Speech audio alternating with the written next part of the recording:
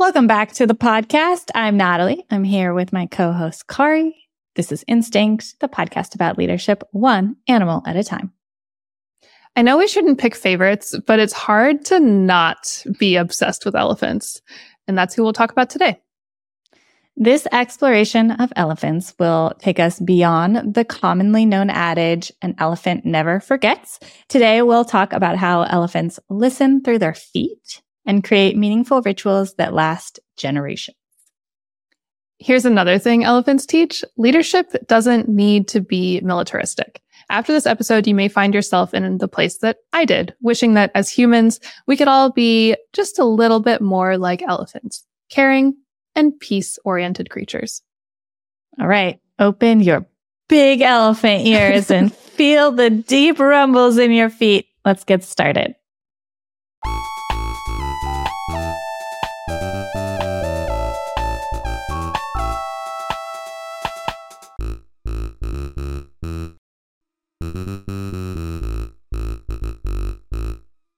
Let's do it. Let's talk about elephants. Let's talk about elephants. Will you kick us off? For sure. So, turns out elephants are part of matriarchal societies. Well, they are in matriarchal societies, which essentially just means like there's one big bad elephant woman who tends to be the oldest, tends to be the biggest woman in the like family unit. And then there's kind of like these concentric circles, mostly of her daughters and like extended female elephants around her. And that matriarch is responsible for like critical decision-making moments of like where to find food and water, when danger is approaching and like the herd or the family might need to leave, like is kind of the go-to decision maker on behalf of the whole unit.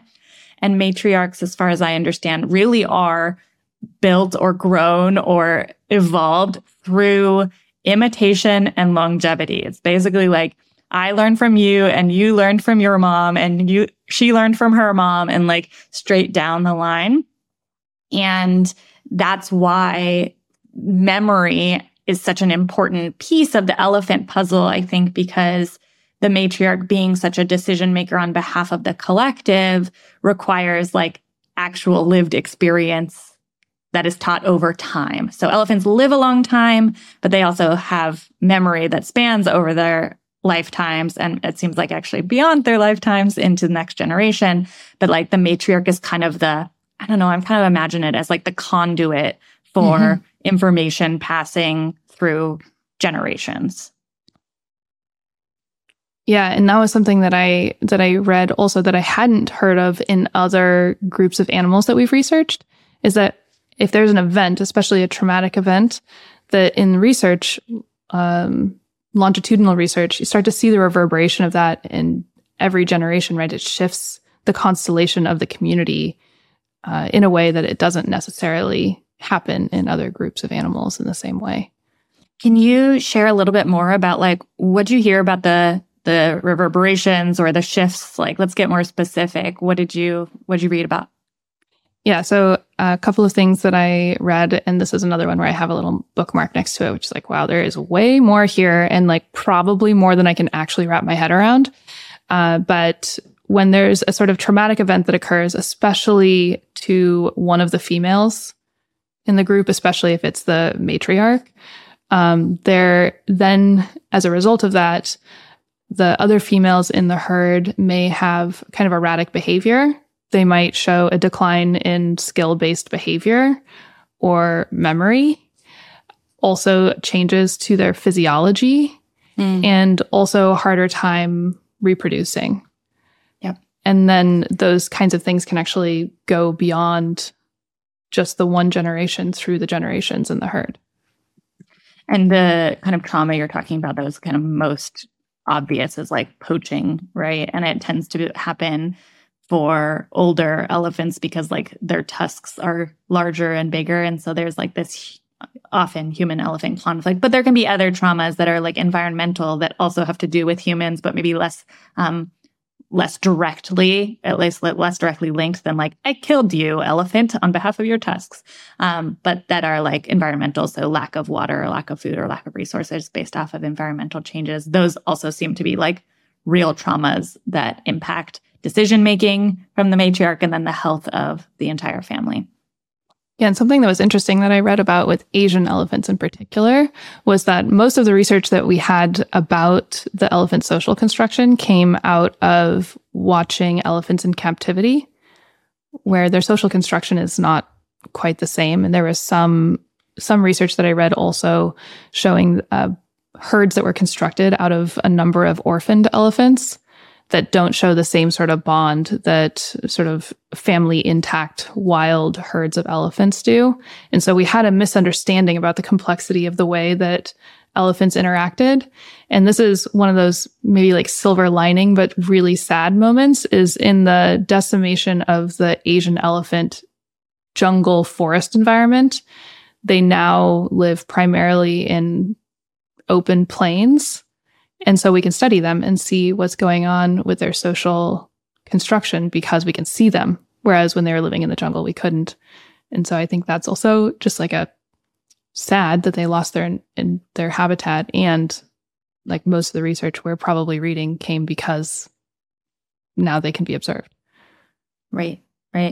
Especially because elephants don't have as much of a defined kind of boundary in which they operate. They can travel over very long distances. It seems like it's kind of hard for researchers to like, stay in one place and like track them over years and years. And especially with shifts in like water patterns, food patterns, environmental patterns, like it seems like elephants are sort of making treks that might not be as, consistent or obvious to researchers over decades and periods of time.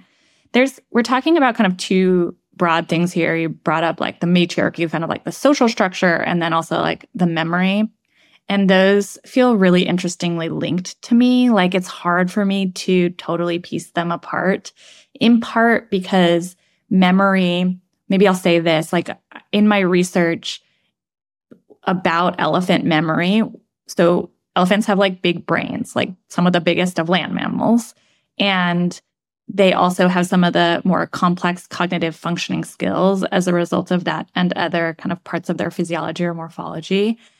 And long-term memory is one of them, but memory consists of like many, many different types of things. And it seems like elephants have what I guess memory researchers would call both declarative memory, like they can remember like facts and events and people and things and places, but they also have like procedural memory, which is like about skills and routines. And both of those things humans also have, but both of those things kind of enable, or researchers seem to think both of those enable kind of more complex social structures because you can have a sense of like norms and complex behaviors that can be remembered, not just like facts, places, items, numbers. So there's something to me that's interesting about matriarchy plus memory that is associated with complex social structures and awareness outside of the self as an individual. Yeah. I don't know what to do with that, but I wanted to put it on the table. Yeah, that's one of the other things that I read was that elephants have what we would call theory of mind, right? So potentially they have this self-awareness, which I think sometimes humans get a little like in our heads and we're the only ones who have this self-awareness, right? Or consciousness or something like this. But elephants seem to demonstrate that, as well as the higher order cognitive functionings. And I have like a little chip on my shoulder about this, maybe about being a woman. So check me. But there's a demonstration of self-awareness, cooperation with one another. Also, those sort of rituals that I mentioned earlier seem to come from this kind of like two-pronged cognitive ability. So having rituals around major society events, not just individual events, empathy, and kind of the like interconnection, right? Or like duty to support one another. The individuals within a herd have this sort of interdependence. And all of those in my research fall under the higher order functioning of a brain, which we don't always see in humans, even though we have that ability. We don't always see those things getting pulled into our organizations the way they seem to be woven into the fabric of elephant communities. You said you had a chip on your shoulder about it? Well, I was like, what's the difference between human society and elephant society that would have two beings that have the same theory of mind ability operate differently? And the thing that came to mind is that elephants are led by women, and humans often have a more patriarchal sort of way of constructing ourselves. So that was the chip on my shoulder, which is like, would we use our higher order processing more if our societies were constructed around a more feminine way of doing things? It's a great question. That's something I feel sometimes confused about as we do this research on these animals. There's like both the anthropomorphizing of them and the like socialization layer of like us on top of them. And there's like this sort of science brain part of me that's like, they evolved for survival. Like all of these things evolved for survival, right? Like humans too. And like we evolved for survival in some way through like power and domination. And like it has worked. Turns out like industrialization, you can take over the world and like proliferate. So there's like I have this other, I guess, chip that's kind of like, I don't know, like, isn't this all about just like survival? And how do we put value judgments on like each of those? But I also hold that like, this seems kind of nice. Like, what if we all just cared about each other? So I oscillate. I'm polarized on that front. There are a couple other things like in opposition to that I read about, which is that specifically orphaned male elephants were more violent. And I also like had a little giggle in my head, which is that the violence that orphaned males commit is killing rhinos. No, I saw that study too. It was about or at least I saw something that was like, there were a bunch of orphan males in some park. When they were brought into that park, they killed like 40 rhinos. They didn't like hurt each other. And then like older male elephants were also introduced and brought into the park, which totally simmered down the younger ones, which is pretty cool. Is that what you were referring to? The same thing? Yeah, I read a different study, but the same finding, which I think is fascinating. But specifically the orphaned males, right? It's like this, when it's like the idea of hurt people, hurt elephants, hurt rhinos. Hashtag created. Hurt elephants, hurt rhinos. There is something really cool about essentially behavior that gets moderated by being in group and instead of being isolated. And that there's a way, one of the things I wanted to name for you, I wrote it in my notes as like hierarchy for harmony, ? Which is like, I think I associate hierarchy with some destructive tendencies. It's like a power over often form. And it's like, I'm higher up on this rank list and therefore I am better than you tends to be how I see it, manifested, as opposed to I am higher up in rank on behalf of all of us to take care of all of us. And that responsibility of the hierarchy seems to be for elephants more about like moderation, peacekeeping, managing and resolving conflict, understanding like decisions that need to get made for the collective, which kind of gave me a different appreciation for hierarchy, which I've sort of been like down with the hierarchy. So I thought that was really cool, actually, the shift from like, I guess hierarchy for domination versus hierarchy for harmony. Does any of that resonate with you? It does, and I want you to say more. And I was also wondering if you ran into the kind of fluid nature of human or of elephant. Look at me confusing humans and elephants even in my speaking. Is that why you wore that nice gray today, Kari? Yeah, I'm really trying to bring out my inner elephant. But I was wondering if you could say maybe 2 more sentences on that thought, and if the fluid nature of elephant social construction happened to make it in there, I'd be curious if you think that plays in. Can you tell me what the fluid nature of elephant social construction means? Like there seems to be, I kept hearing this, that elephant communities have fission and fusion system. Did you read this? No. And I'm not sure that I totally understand what that means, to be honest. Maybe but confusion and confusion. Yeah, that must be it. But there seems to be some sort of like strong affiliation, but also more movement or fluidity in the way that the herds are constructed. And so even though individuals have strong bonds with one another, and there's also kind of a strong hierarchy, there's also a fluidness to the way that happens. Like group members actually kind of come and go. Elephants' best friends kind of change over time. That some elephants who maybe don't have as many connections or have higher degree of loyalty, whereas the extroverted elephants maybe have a lower degree of loyalty. So there's some sort of like fluidness in the way that all of this comes together. So there is like a dedication to the collective, but there's also room and space within the collective to shift and change, is how I heard that. I love that. I didn't read anything specifically about that, but I did see, which you're reminding me of, the idea of like, there is a sort of family herd of, I can't quite remember how many elephants, but let's call it like more than 5, fewer than 50. That's like your direct peeps.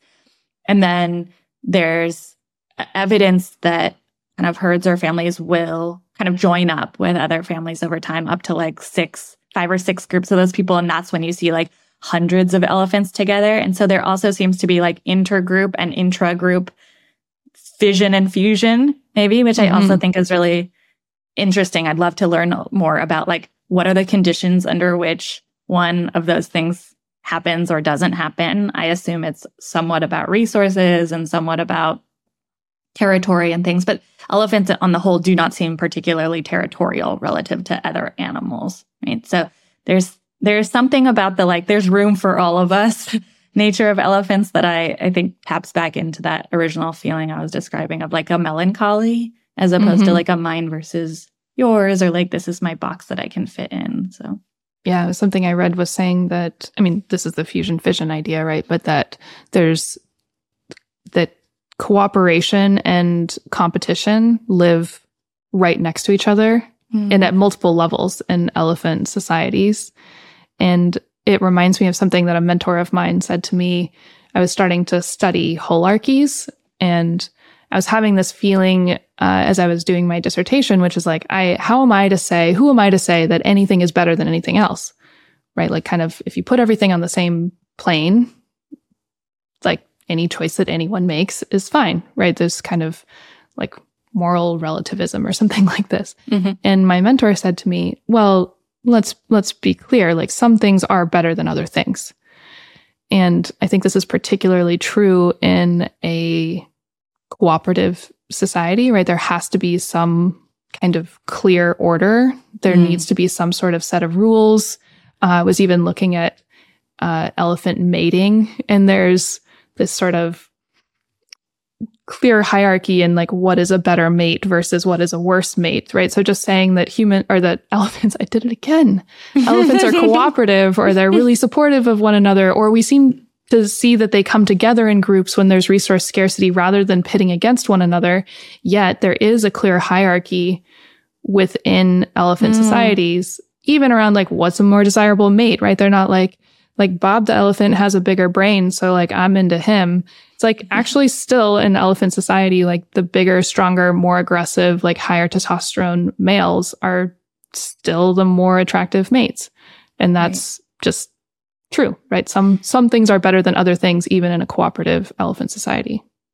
That sounds really insightful to me. As you're naming it back, I'm wondering if as you're naming it back to me, I'm thinking like, yeah, there is room for me to expand my definition of leadership, but also like collectivism, and still have hierarchy as part of it, right? Like, we're not talking about collaboration meaning free for all. We're not talking about collaboration meaning chaos and no decision making. We're not talking about collaboration as like lack of clear decider or ownership or any of that. There's like, seems like elephants kind of rock at the, what is everyone needing? But also like, I, matriarch, need to decide. And now I will make that decision and people will follow. And I don't know. That's a really powerful kind of leadership that I don't see as on display as much. I either see like kind of collectivism without decisiveness Mm-hmm. or followership, Mm-hmm. or domination without care. And elephants seem to marry those two things in a kind of beautiful way. Yeah, they do. And like, I think that my brain is kind of, or my mind is kind of blown by this. Like, I don't even really know how to wrap my head totally around it. But with the trauma lens, one of the impacts from the trauma on the herd is also poorer decision making, or a lack of decision making, right? And I was just thinking, like, is some of the lack of decision making that we see in more cooperative human organizations due to that kind of brain fuzz that comes when there's a trauma reaction? I'm just thinking about women, right, who maybe come together, want to create a really cooperative organization, and then maybe struggle to move forward, right? It's overly democratic, right? It becomes slow or clunky, or lacks kind of the benefits of hierarchy matched with the benefits of a cooperation. And I just wondered if for humans, trauma might be a mediating factor as well. Other thing you're reminding me of is that so many of the animals we've looked at so far, it's really felt to me like the health of the individual is more important than the health of the system.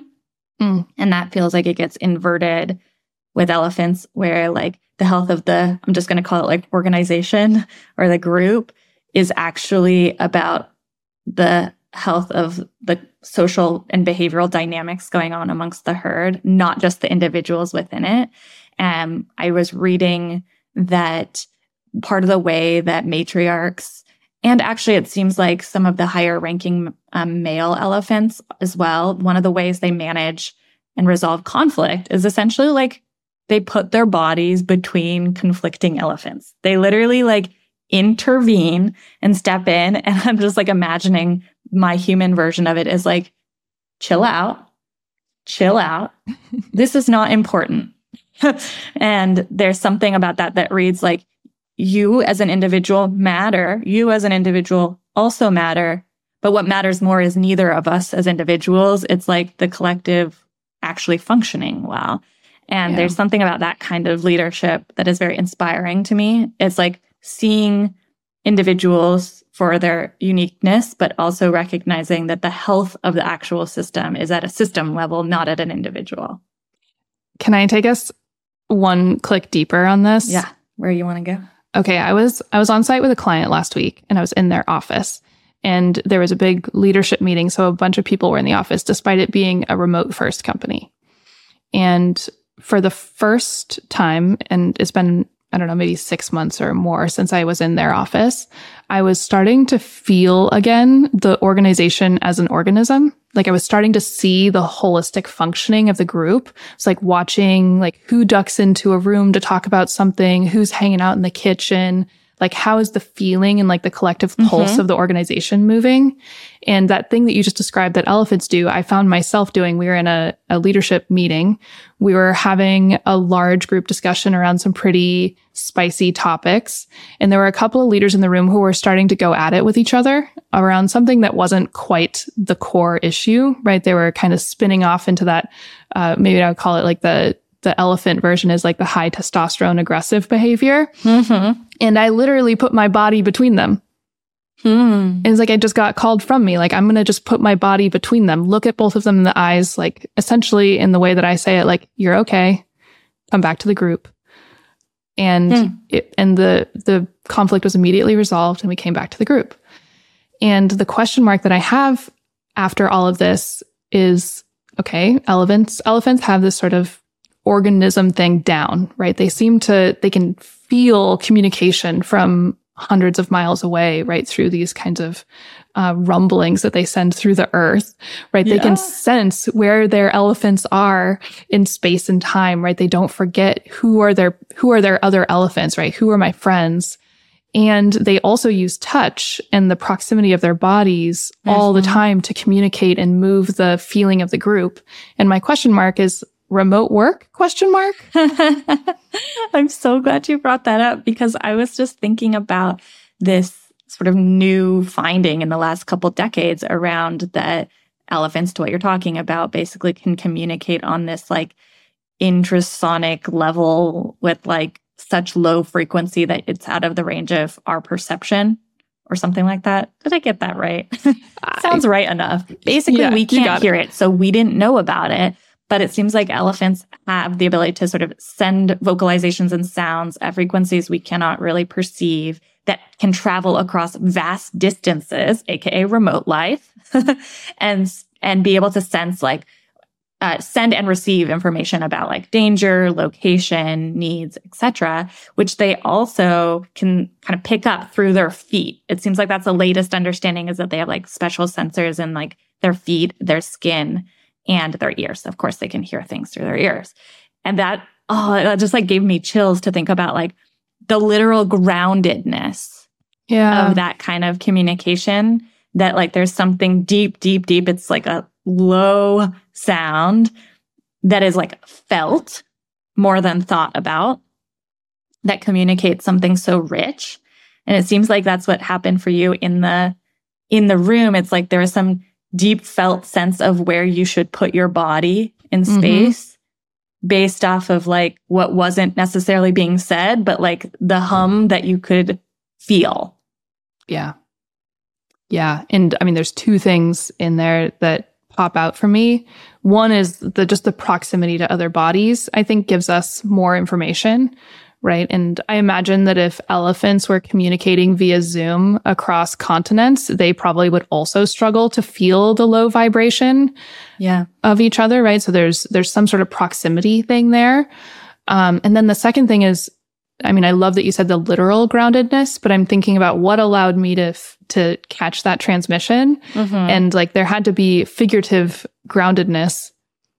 I mean, my feet were on the ground, but figuratively, energetically, my ear was to the ground, right? In a way, or like I was grounded in myself, so that there was a place where I could hear metaphorically what was not being said. Right. And like how many of us have lost that ability? Yeah, it's like you were a kind of a tuning fork of sorts. And so like you could actually get some resonance, as opposed to like if you hold the tuning fork with, contact, nothing's going to resonate. It's like doesn't have the chamber or the freedom to actually have the transmission, as you put it, like kind of go through it. Yeah. What a beautiful visual, first of all. I feel like we're in like, it just feels right, kind of body wise, like there's a yes energy for me around it. And what a beautiful transition, I think, actually, for us to talk about like what we have to learn from these creatures, from all of this amazingness. But is there anything else you want to name as, little snippets or bullet points of just like the facts of who these creatures are and what they do? Maybe we'll get to talk about it a little bit more, but I wanted to pull just like one more thread on this ritual idea, because I think the rituals are kind of the bookends or the grounding of the organism, of the organization. And it just popped in my head because I was having a walk a couple of days ago with my partner's mom, who said that she witnessed an elephant birth. What? And it was like an accident. They were like on a walking safari and like an elephant was being born. Wow. And what was amazing to her, that she said this, and this was before my research on elephants, was that there was a congregation of elephants around this event happening, right? It's not like the elephant like shamefully stumbles out into the woods and like plop, a baby elephant comes out. Like it's not like that. There's a full ritual around it, right? And it called back this image that I have from some of the one of the professors that I had in undergrad.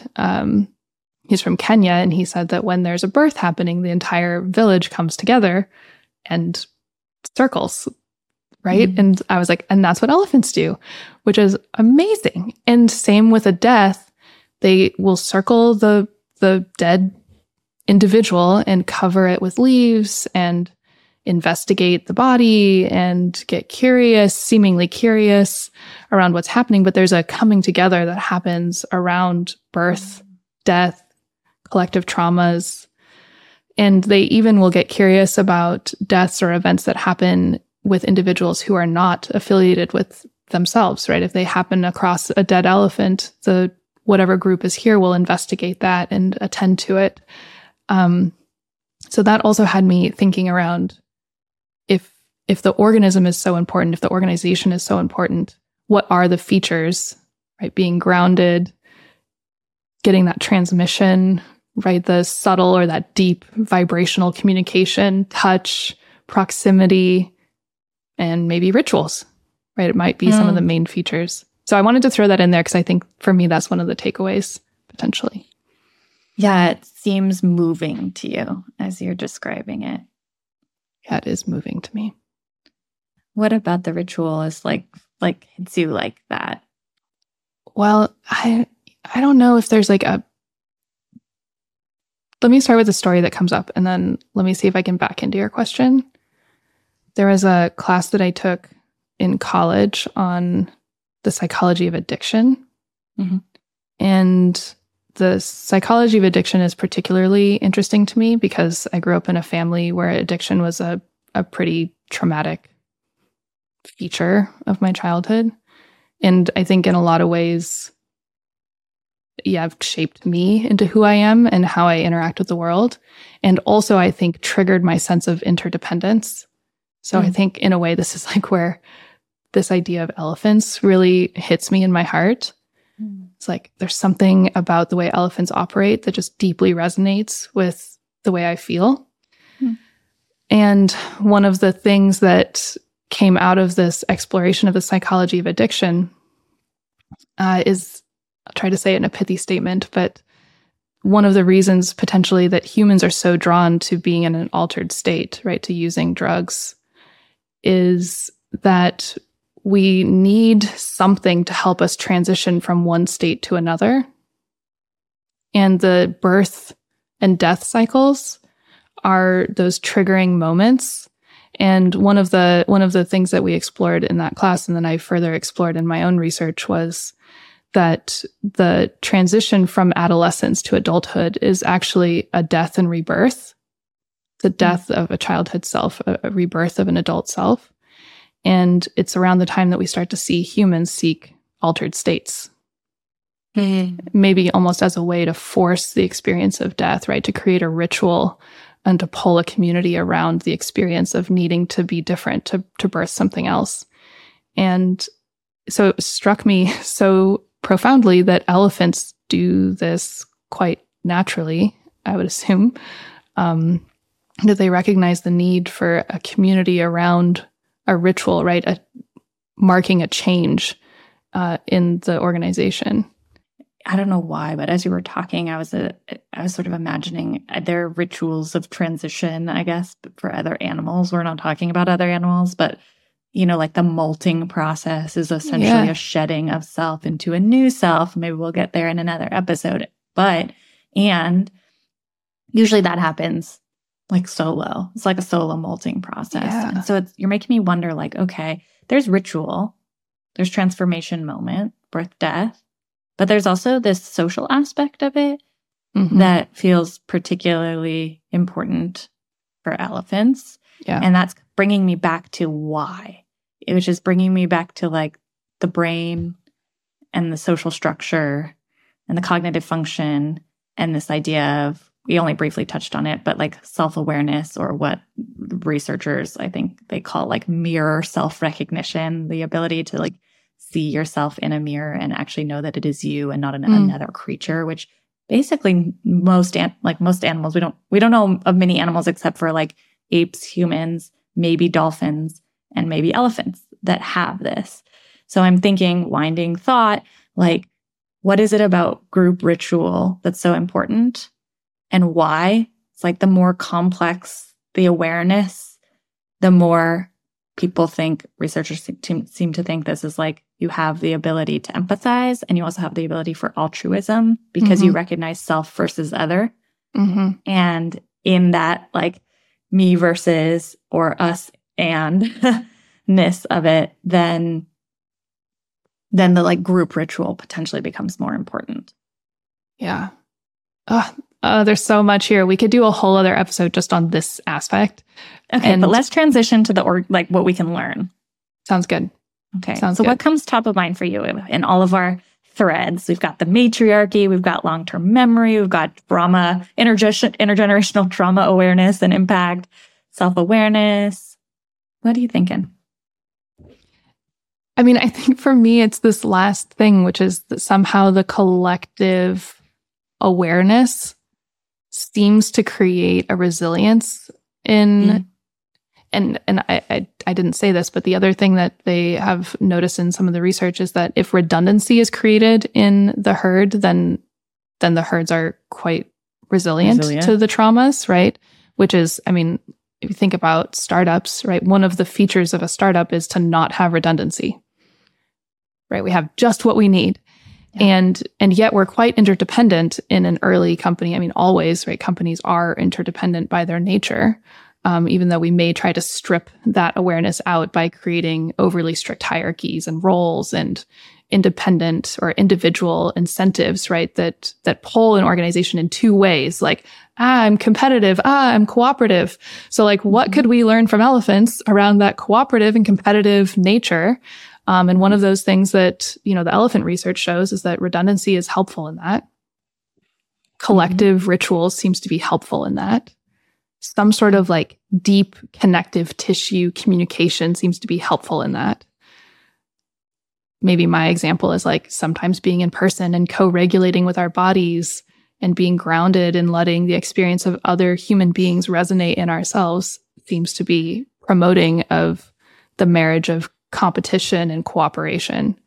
Yeah. And this piece also about actually being able to sense or feel what is going on with the organism, not just within yourself or even within one other person. Like I have definitely had experiences myself of feeling like I kind of know what's going on for me and I kind of know what's going on with my like closest colleagues and I know what's going on with like the team that I lead maybe. And I might have like an inkling of a sense, maybe because I'm sensitive about like the broader organism. But rarely, for example, in fact, never, have I ever seen 360 performance reviews that aren't about an individual or like team performance evaluations that are not about an individual or team promotion cycles that are not about an individual, right? We have this way of saying like, we're going to kind of corner off in your little square, like, how did you do? And I think that makes sense in a lot of contexts because like, how will you evaluate people and decide whether you should keep them hired or fired, right? Promoted or not? And elephants are making me wonder, like, what does an organization look like that doesn't have performance reviews for any individual, but has collective performance reviews where there's actual consequences for the collective, not just the individuals within it? Have you ever seen anything like that? No, but I love the idea. And it's definitely been talked about in some of the spaces that I'm in, right? But it feels like maybe it's because of the culture we're in or because of those individual rewards, right? It's really hard to break out of this kind of individualistic culture. Yeah. But I did like have a little snarkiness in me, which is, and like Pylea does this when we partner with organizations. Each month, we essentially give the entire system a 360. And that's like a part of the work that we do, right? And part of probably the reason that this whole elephant thing resonates so deeply with me, right? Is that I'm essentially trying to create an elephant-like organization. I didn't even know that I was mimicking the elephants, but I'm so with you, right? If we can create some awareness and some accountability to the group as a whole, how does that change the way that we operate? And, does it actually activate that idea or the gestalt that's possible, right? That if we all can come together truly and work together as a team, as one organism, can we do more than we could do as a mere collection of individuals? I mean, I think yes. And I think it's touching on like what happens, coming back to the leadership team kind of on site you were talking about, is like, if everyone had the perspective of I am a tuning fork in this moment and I will put my body in between moments of tension for the sake of resolution, not to ignore it, not to avoid it, not to pretend it doesn't exist, but actually because like that's not what the focus needs to be in this moment. Like if people took that spirit on everybody on a team, I just wonder, like, what does that team function like if everybody's job is to be a tuning fork for the whole organism? I really love that question, and it calls up. I was at a retreat a couple weeks ago, and the premise of the retreat is that we operate as one organism. Cool. Which, is pretty different for most of us if we live also in this individualistic society. And there's a couple of ways that we were playing with that as a group. And one is that if I'm helping to heal you, I'm also healing me.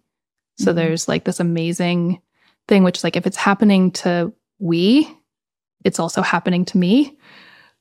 Like it's just true, actually, right? If we're I am not separate from the collective environment that I am part of. And in trying to sort of reject that, it is an isolating mechanism. Yeah. And just like the elephants, I think for humans, and we're seeing this with intergenerational trauma, right? That even if we're not aware that something happened to the collective, our bodies and our nervous systems are taking that on and adjusting our biology, adjusting the way we interact with each other, adjusting our ability to reproduce and remember tasks and engage in procedural memory. Just like elephants, that's happening to us. Anytime something happens to the collective, like we are forever changed, even if we're not conscious of it. Ooh, it's giving me chills. I'm like, every new person that joins a team is on some level an orphaned elephant. Yeah. And there's like an opportunity to sort of like be a mediating factor, like an organism or organization can be a mediating factor to that orphan's sort of erratic, maybe unregulated energy, or it can breed more erratic, aggressive, flighty, fighty, appeasy energy. And totally. I think I haven't thought as concretely about leadership as about kind of an energetic mediating and holding and organism awareness as much as I take ownership over the outcomes, which still feels very, I don't know, there's something that energetically that feels different for me about those two premises a little bit. Yeah, it's like almost if we take the tuning fork route rather than the I'm accountable, like transactional approach, like could we shift the organization from a rhino killing organization defeat all competitors to one that has resilience and longevity and wisdom in our decision making? And like what? Yeah, I mean the question that you already asked, which is like what's possible if we as humans are able to make that shift? I wanted to bring up something else I was curious about in application for leaders listening, which is about the deep valuing of experience that exists in the elephant world, right? So the whole concept of a matriarchy and, well, even also on some level, some versions of the patriarchy, basically anything where there's like a hierarchy, there is a version of it that's like really rooted in actual experience. Like I know better because I have done it before. It's like, I know where to go find the water because for 70 years, I have learned where the water is or where the waters are. Or when this situation comes to me, here's a range of ways I might decide to deal with it. Elephants seem to like deeply value experience. And the reason I want to bring it up is because I'm thinking of like every startup I've worked in, there is definitely experience matters. But also like a lot of the premise of startup is like innovation and not being the one who's like the incumbent with all the experience in a given market. And so I just wanted to ask you, like, what do you think the role is, or like what do leaders have to learn about elephants' perspective on the value of experience that you think could be pulled in more, or when should that be pulled in to their own style, their own practices? Yeah. I think it's a complicated question, but what I really like about it is that there's, again, this kind of tension of opposites, right? We have cooperation and competition, but we also have like novelty and innovation against like learning Wisdom. and like this thing. And what I think we're seeing with elephants is that they're actually quite adaptable. So elephants actually also, I read in a paper, which kind of blew my mind, but also makes sense, have learned to navigate racial and cultural differences in humans. What? They can identify the racial and cultural group identity of humans, and they seem to be able to know the difference in threat level based on the culture of the humans that are approaching them. Okay, we're definitely going to need to link to that. Like, I have all sorts of mind blown, eyes wide open hearing you say that. Yeah, I put a little note next to that, which was like, what? Yeah. So you're describing their like kind of ability to respond in novel situations, pattern match, and make decisions around that, which suggests a degree of like lack of rigidity. Right. They're not just doing the thing that they've always done because it's the way they've always done it. Right. Like the Asian elephants adapted to a totally new habitat. They now no longer have trees and jungles, which their bodies were actually adapted entirely, and their societies were adapted entirely to live in dense jungles. And now they're like plain animals, and they figured it out like kind of immediately. Like the stories of it are like, and then the elephants emerged from the forest and now they're fine. Like, it's amazing. Like they just innovated so quickly to become a totally different kind of animal. And yet they don't lose any of the wisdom that still works. And so like, I'm feeling that elephants live in that tension in a really beautiful way. Somehow they know what to keep, but they're also adaptable and constantly shifting the way that they pass on the learnings in a way that's responsive to their environment.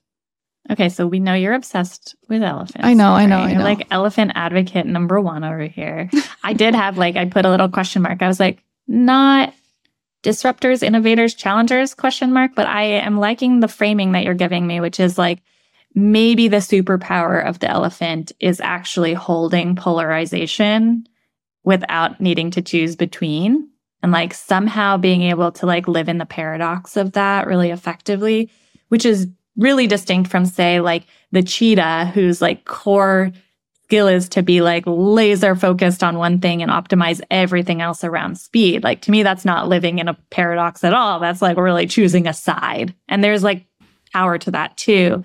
So yeah, you're inspiring me to think about the power, the leadership quality of the elephant as being about holding opposition with as not oppositional. It definitely seems maybe that's a thing. And if I had to sum up everything about elephants into a word, it would be complicated. They're just complicated. Oh, I would not have selected that word. I would have chosen like regal or like, what is it for me? It's actually like, it feels very,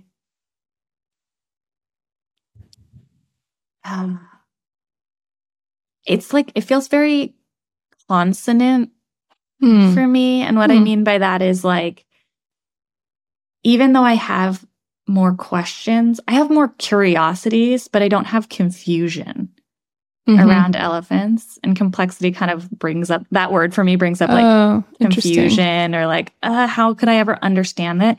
For me, as we're talking about it, elephants are like consonant, maybe because maybe this is it. I tend to be a drifter between groups and like ways of being. And for a long time, that felt like maybe I just don't know who I am. And I'm like kind of a chameleon and I don't have a sense of self. But as I kind of grow more and more into myself and like love myself more, I realize that like the paradox, for example, of being like businessy or being woo, I'm like, yes, I am the elephant of that paradox. Like, give me the Oracle deck and also let me dig into your database and like understand how to optimize your funnels and loops, like both. And so there's a consonance for me around elephants if I think about them as a paradox, because I feel both like I have a lot of masculine energy, which is kind of anti-matriarchal, and I have a lot of like down with the patriarchy, like free spirit. And so I'm really okay. Now I'm vibing with the elephant in a new way. Thank you. Yeah, I like that consonance. If you could give people kind of a learning or something that they could walk away from today's conversation about elephants with? What stands out to you, Kari? The reminder that I might issue to myself and to leaders is listen through your feet. How about you? I want a nice pithy one like you have. Let me look back at my notes. Okay, I'm going to go with systemic health over individual survival. Beautiful. And that means be the tuning fork. Think of the collective as an organism. Recognize that no individual is the reason it's working or not, and that every individual has a responsibility for the whole organism's health. Yeah. Beautiful. Can I add one more fun fact? Of course. Okay, so there are two kind of predecessors of the modern elephant. Mm-hmm. One is my favorite, the woolly mammoth. Right. Which is really fun. And then there's also a straight-tusked elephant. And when the people who do these things look back at their bones, fossils, etc., and then make some assumptions about how long these beings lived, it was about 60 years old, which is a really long time. Way longer than the earliest versions of humans lived. Right. And somehow the elephant species has maintained their longevity for the entirety of their existence. And humans have improved over time, right? We now live longer than elephants, but elephants used to live longer than humans. And I just think about what from that society creates this sort of consistency and longevity. That just, something about that kind of just blew my mind. Woolly mammoths lived to be 60 years old. And when humans were living to teens, 20s. Yeah. Something that they were doing, they were doing right. Maybe it was the furry bigness. I don't know. Maybe it was the sensitive feetness. Yeah. Thanks for joining this week's show. Credit to Zach and the team at Supermix for helping us make this show sound professional. If you want any more deets on us, the podcast, or past episodes, visit us at instinctpodcast.com. There you can leave us a note or a review. We'd love to hear from you. And of course, if you liked this episode, please subscribe everywhere, wherever you get your podcasts. See you next week.